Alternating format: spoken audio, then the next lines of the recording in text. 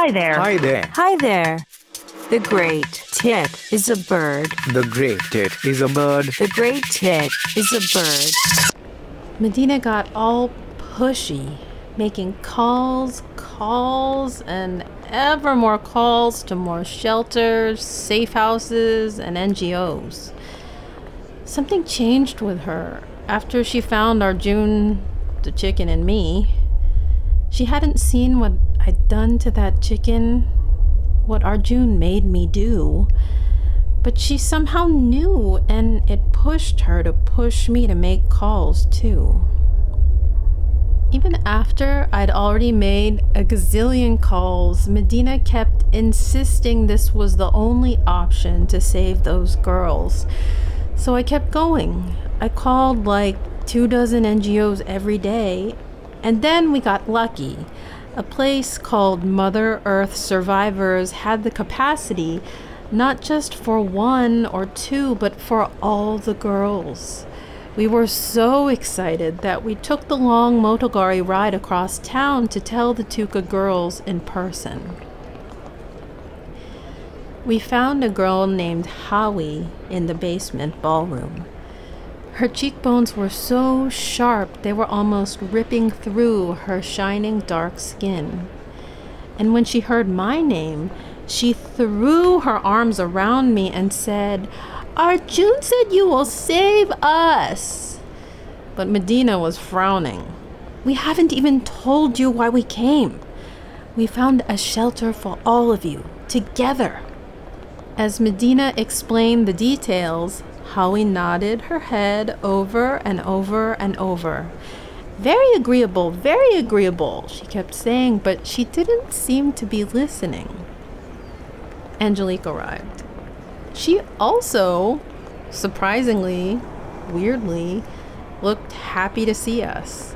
Squeezing her upper arm, she said, "We've been saving chicken stew for you."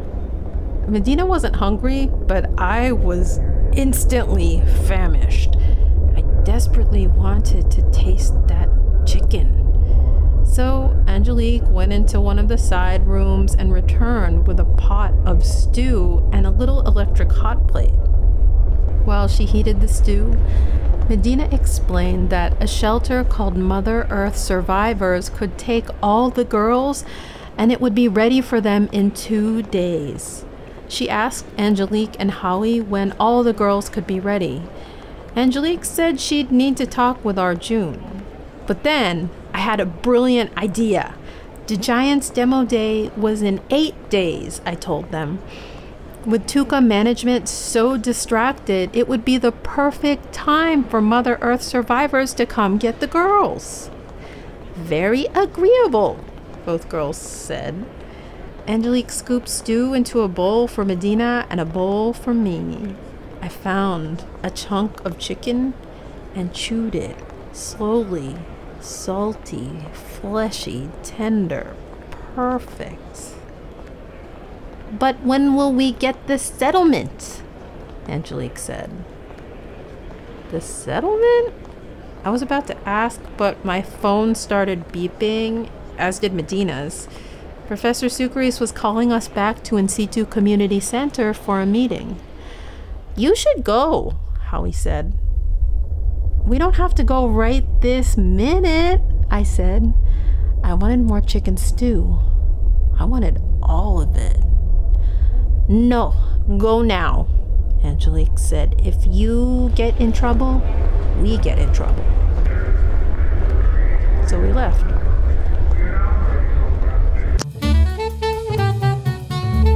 It's Brief Explainer from EBC. I'm Tyrone Bryant. Today's question is from Danny in New Chickasaw, who asks, "My mommy said she left me a settlement like that movie star, but she won't say what it is. How do I find out?" Danny, let's unpack that. You're probably referring to the Borreo Ferimian movie star and model, Larisha Wa Disango. Disango recently posted a video about receiving a multi-million-dollar settlement from her adopted mother, the Empirican tech heiress Sally Disang. The concept of a settlement is rooted in the cultural tradition of adopted mothers from certain countries. Settlements are not part of any Empirican cultural tradition, so Larisha was probably referring to her Borreo or Feremian heritage. A settlement is a tradition and an informed expectation, not a binding legal document. From what we understand, Sally formerly left her daughter Larisha a substantial inheritance through her will, which is a binding legal document. But to answer your question, Danny, the best way to find out what your mommy means by your settlement is just to ask her. Thanks for your question, Danny. Until we meet again, it's Brief Explainer from EBC.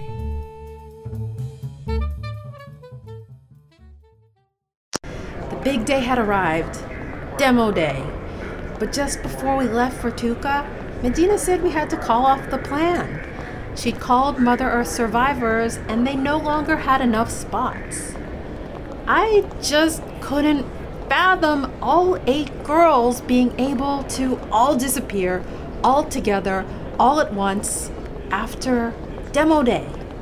TK, Nadia, and everyone would be distracted by Demo Day, giving the girls the perfect chance to leave. If they didn't leave that day, who knows what would happen? Who knows what Arjun would try to make me want to do? I said, today's the best possible day to do it. Today's the only day they won't be watched nonstop. But where will they go? I said I'd call the other places. But Medina knew I'd already tried and they didn't call me back. I took my phone out and called a few numbers. Voicemail. Damn it. I'll keep calling, I said. We still have hours before the demo starts. Medina's eyes got hard. She was like, if no one comes through, it's not happening today. It doesn't have to be today. I stayed silent as we trudged out of our apartment and into the car the giant had sent to bring us to Tuca. I could hear you, Mamai. I'm waiting for you to do it, baby girl. I know you would have stood firm, Mamai. You wouldn't have compromised. You would have charged ahead. It had to be on Demo Day. Welcome back to the Movers and Makers podcast from Tahina Institute of Technology. I am your host, Dr. Vernon Knoll. Summer's almost over, so we wanted to check in with Tahina PhD candidate, Karin Johansson, as she wraps up her research in Mayaka, where she's calling us live. Karin, thanks for joining us. Thanks for having me back. You did your undergrad at Chickasaw University, right? How did you know that? I'm an alumnus too. Let's go Chickadees. All right. And you're about to give a big presentation at Tuca International Hotel. Demo Day. You know how it goes. Indeed. I have seen my share of demo days. So, Karin, since our listeners can't see you, tell us what's happening. We're in this big, classy ballroom, and there's a veritable army of Iris STEM helmets assembled on stage. An army of helmets on this big table, under a giant gold and silver wireframe head suspended from the ceiling, and glowing orbs surrounding the table? Decorative, of course. Where did you see that? And you can't use your phone, right? Before each attendee goes through a metal detector, he has to sign a confidentiality agreement and give his phone to a guard, who then locks the phone in a special shielded bag before giving the phone back. So the attendee has his phone, but he can't use it since it's locked in a bag. And he can only get the bag unlocked when he's leaving the venue. Wait a minute. Where did you see that? Is all the secrecy because of Sherpa? No. Is it because of the presence of active duty military? Where did you get this misinformation, Vernon? Karin, I got it from you. We arrived at Tuca Hotel, got scanned by a metal detector Tuca had installed just for Demo Day, and electronically signed a giant confidentiality agreement, which seemed kind of ridiculous since we already knew all about the Demo Day technology. The That's what I thought at the time. The Demo Day Ballroom had been transformed into a theater filled with seats, and Professor Suckeries and Karin sat in the very front, right near the stage. The professor looked up when we came by, clearing his throat, looking weirdly nervous while nervously trying to keep calm. Medina offered to fetch the professor and Karin something from the cafe. She said that her cousin's friend works there. Karin said that would be nice. Her hair was down. She wore extra eyeliner, but she seemed stressed, more stressed than usual. Her eyes were laser focused on her laptop screen as she typed. "Bring your cousin's friend back with you," Professor Suckeries said. "We could use like a backup subject or two for the Iris STEM demo." Medina and I eyed each other. Only days before, Professor Suckeries said we were absolved of recruitment responsibilities for the summer. "No pressure, of course. You are both such good recruiters, I forgot myself." He looked so sheepish. I almost broke down right there and told him everything about the girls in the basement. But then he reached out and touched my hair. He ran his hand over my hair and said to Karin, "It's so soft." Please leave a message for Chad Stoma, Sherpa. Chad, it's Edwin Suckeries. Hey, it's bad enough that we're doing a public demo day, that its access controls are so flimsy, and that all these outside people are going to be there. Now TK wants to be in the demo. I don't know why. He's acting like the megastar and the Irish Stims are toys that he wants to break. Can you please try to talk some sense into him? I'm going to try to get the demo moved to a private meeting. This is getting ridiculous. We booked it out of there. Medina, who usually walked at my slow, shorty pace, let it rip at her natural speed champion fast. I had to hustle to keep up. I said I hadn't known that her cousin's friend worked at Tuca. She said she just used that cover in case we needed more time. Now we were speed walking through the lobby, and she asked if I'd tried calling the other shelters. I had to take a deep breath, knowing she wouldn't like my answer. I told her I called Mother Earth survivors, and they were sending a van. Medina froze. I almost crashed into her. "I already told you that I called this morning, and they don't have enough spots." "Well, they said they can find enough spots between a few different places." "But you know the girls won't go if they're split up." Medina was talking so loud that people in the lobby were giving her strange looks. So she grabbed my arm and pulled me aside and was like, "Why are you so stubborn? Why does it have to be today?" There were a lot of things I could have said, but Medina kept at it. "Are you really trying to help them, or are you just trying to impress Dr. Monamier?" I'd never heard Medina be mean. And it worked. My hands balled up. My fingertips started itching.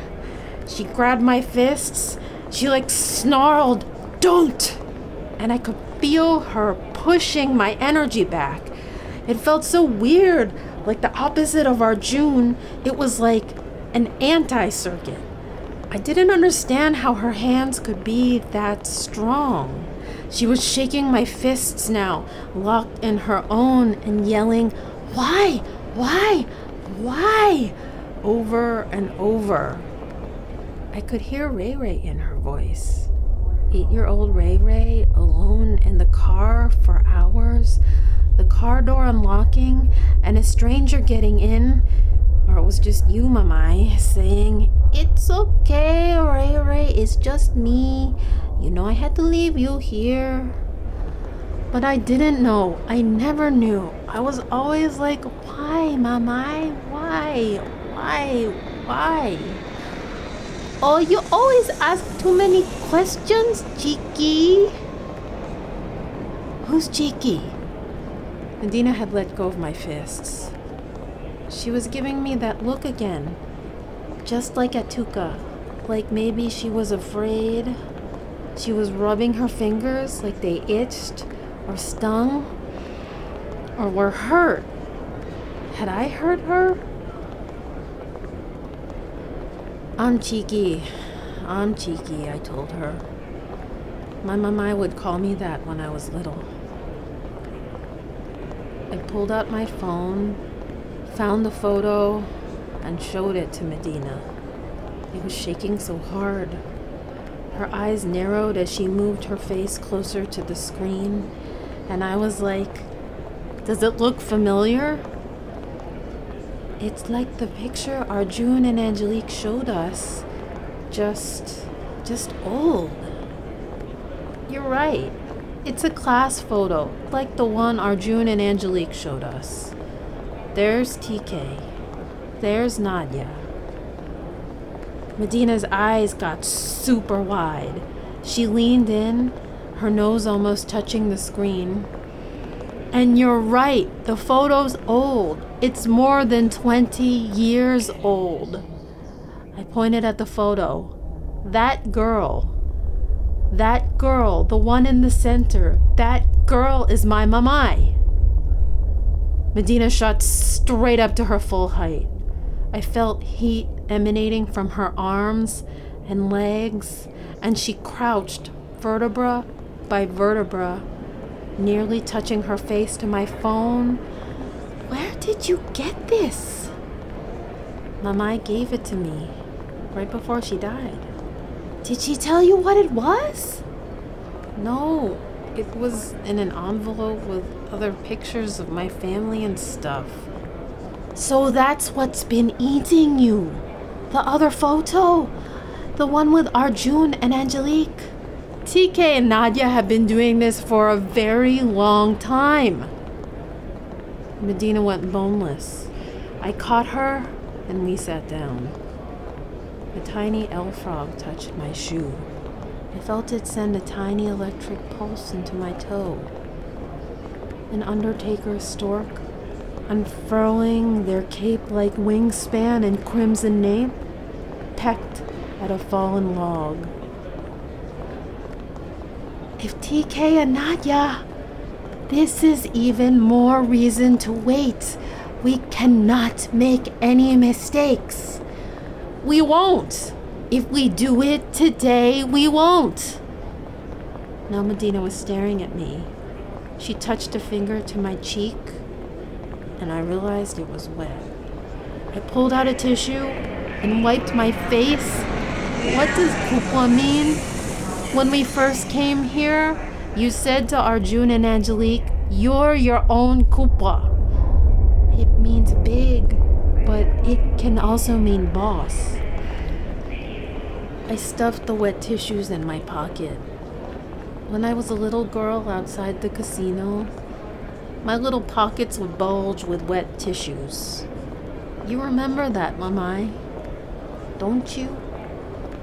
I said that I wanted them to be their own kupwas, even if it means they throw more stones at us.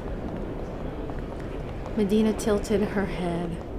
Her eyes shone brighter than any moon. She ran her hand over my hair. Then she yanked down the stretchy collar of her t-shirt, revealing her upper arm. I was struck again by the beauty and the smoothness of her scales, but this time I noticed something else. Her skin was so dark I almost missed it. An identical row of oblong objects, a tiny finger piano, a kalimba. Have a great day. The great tit is a bird.com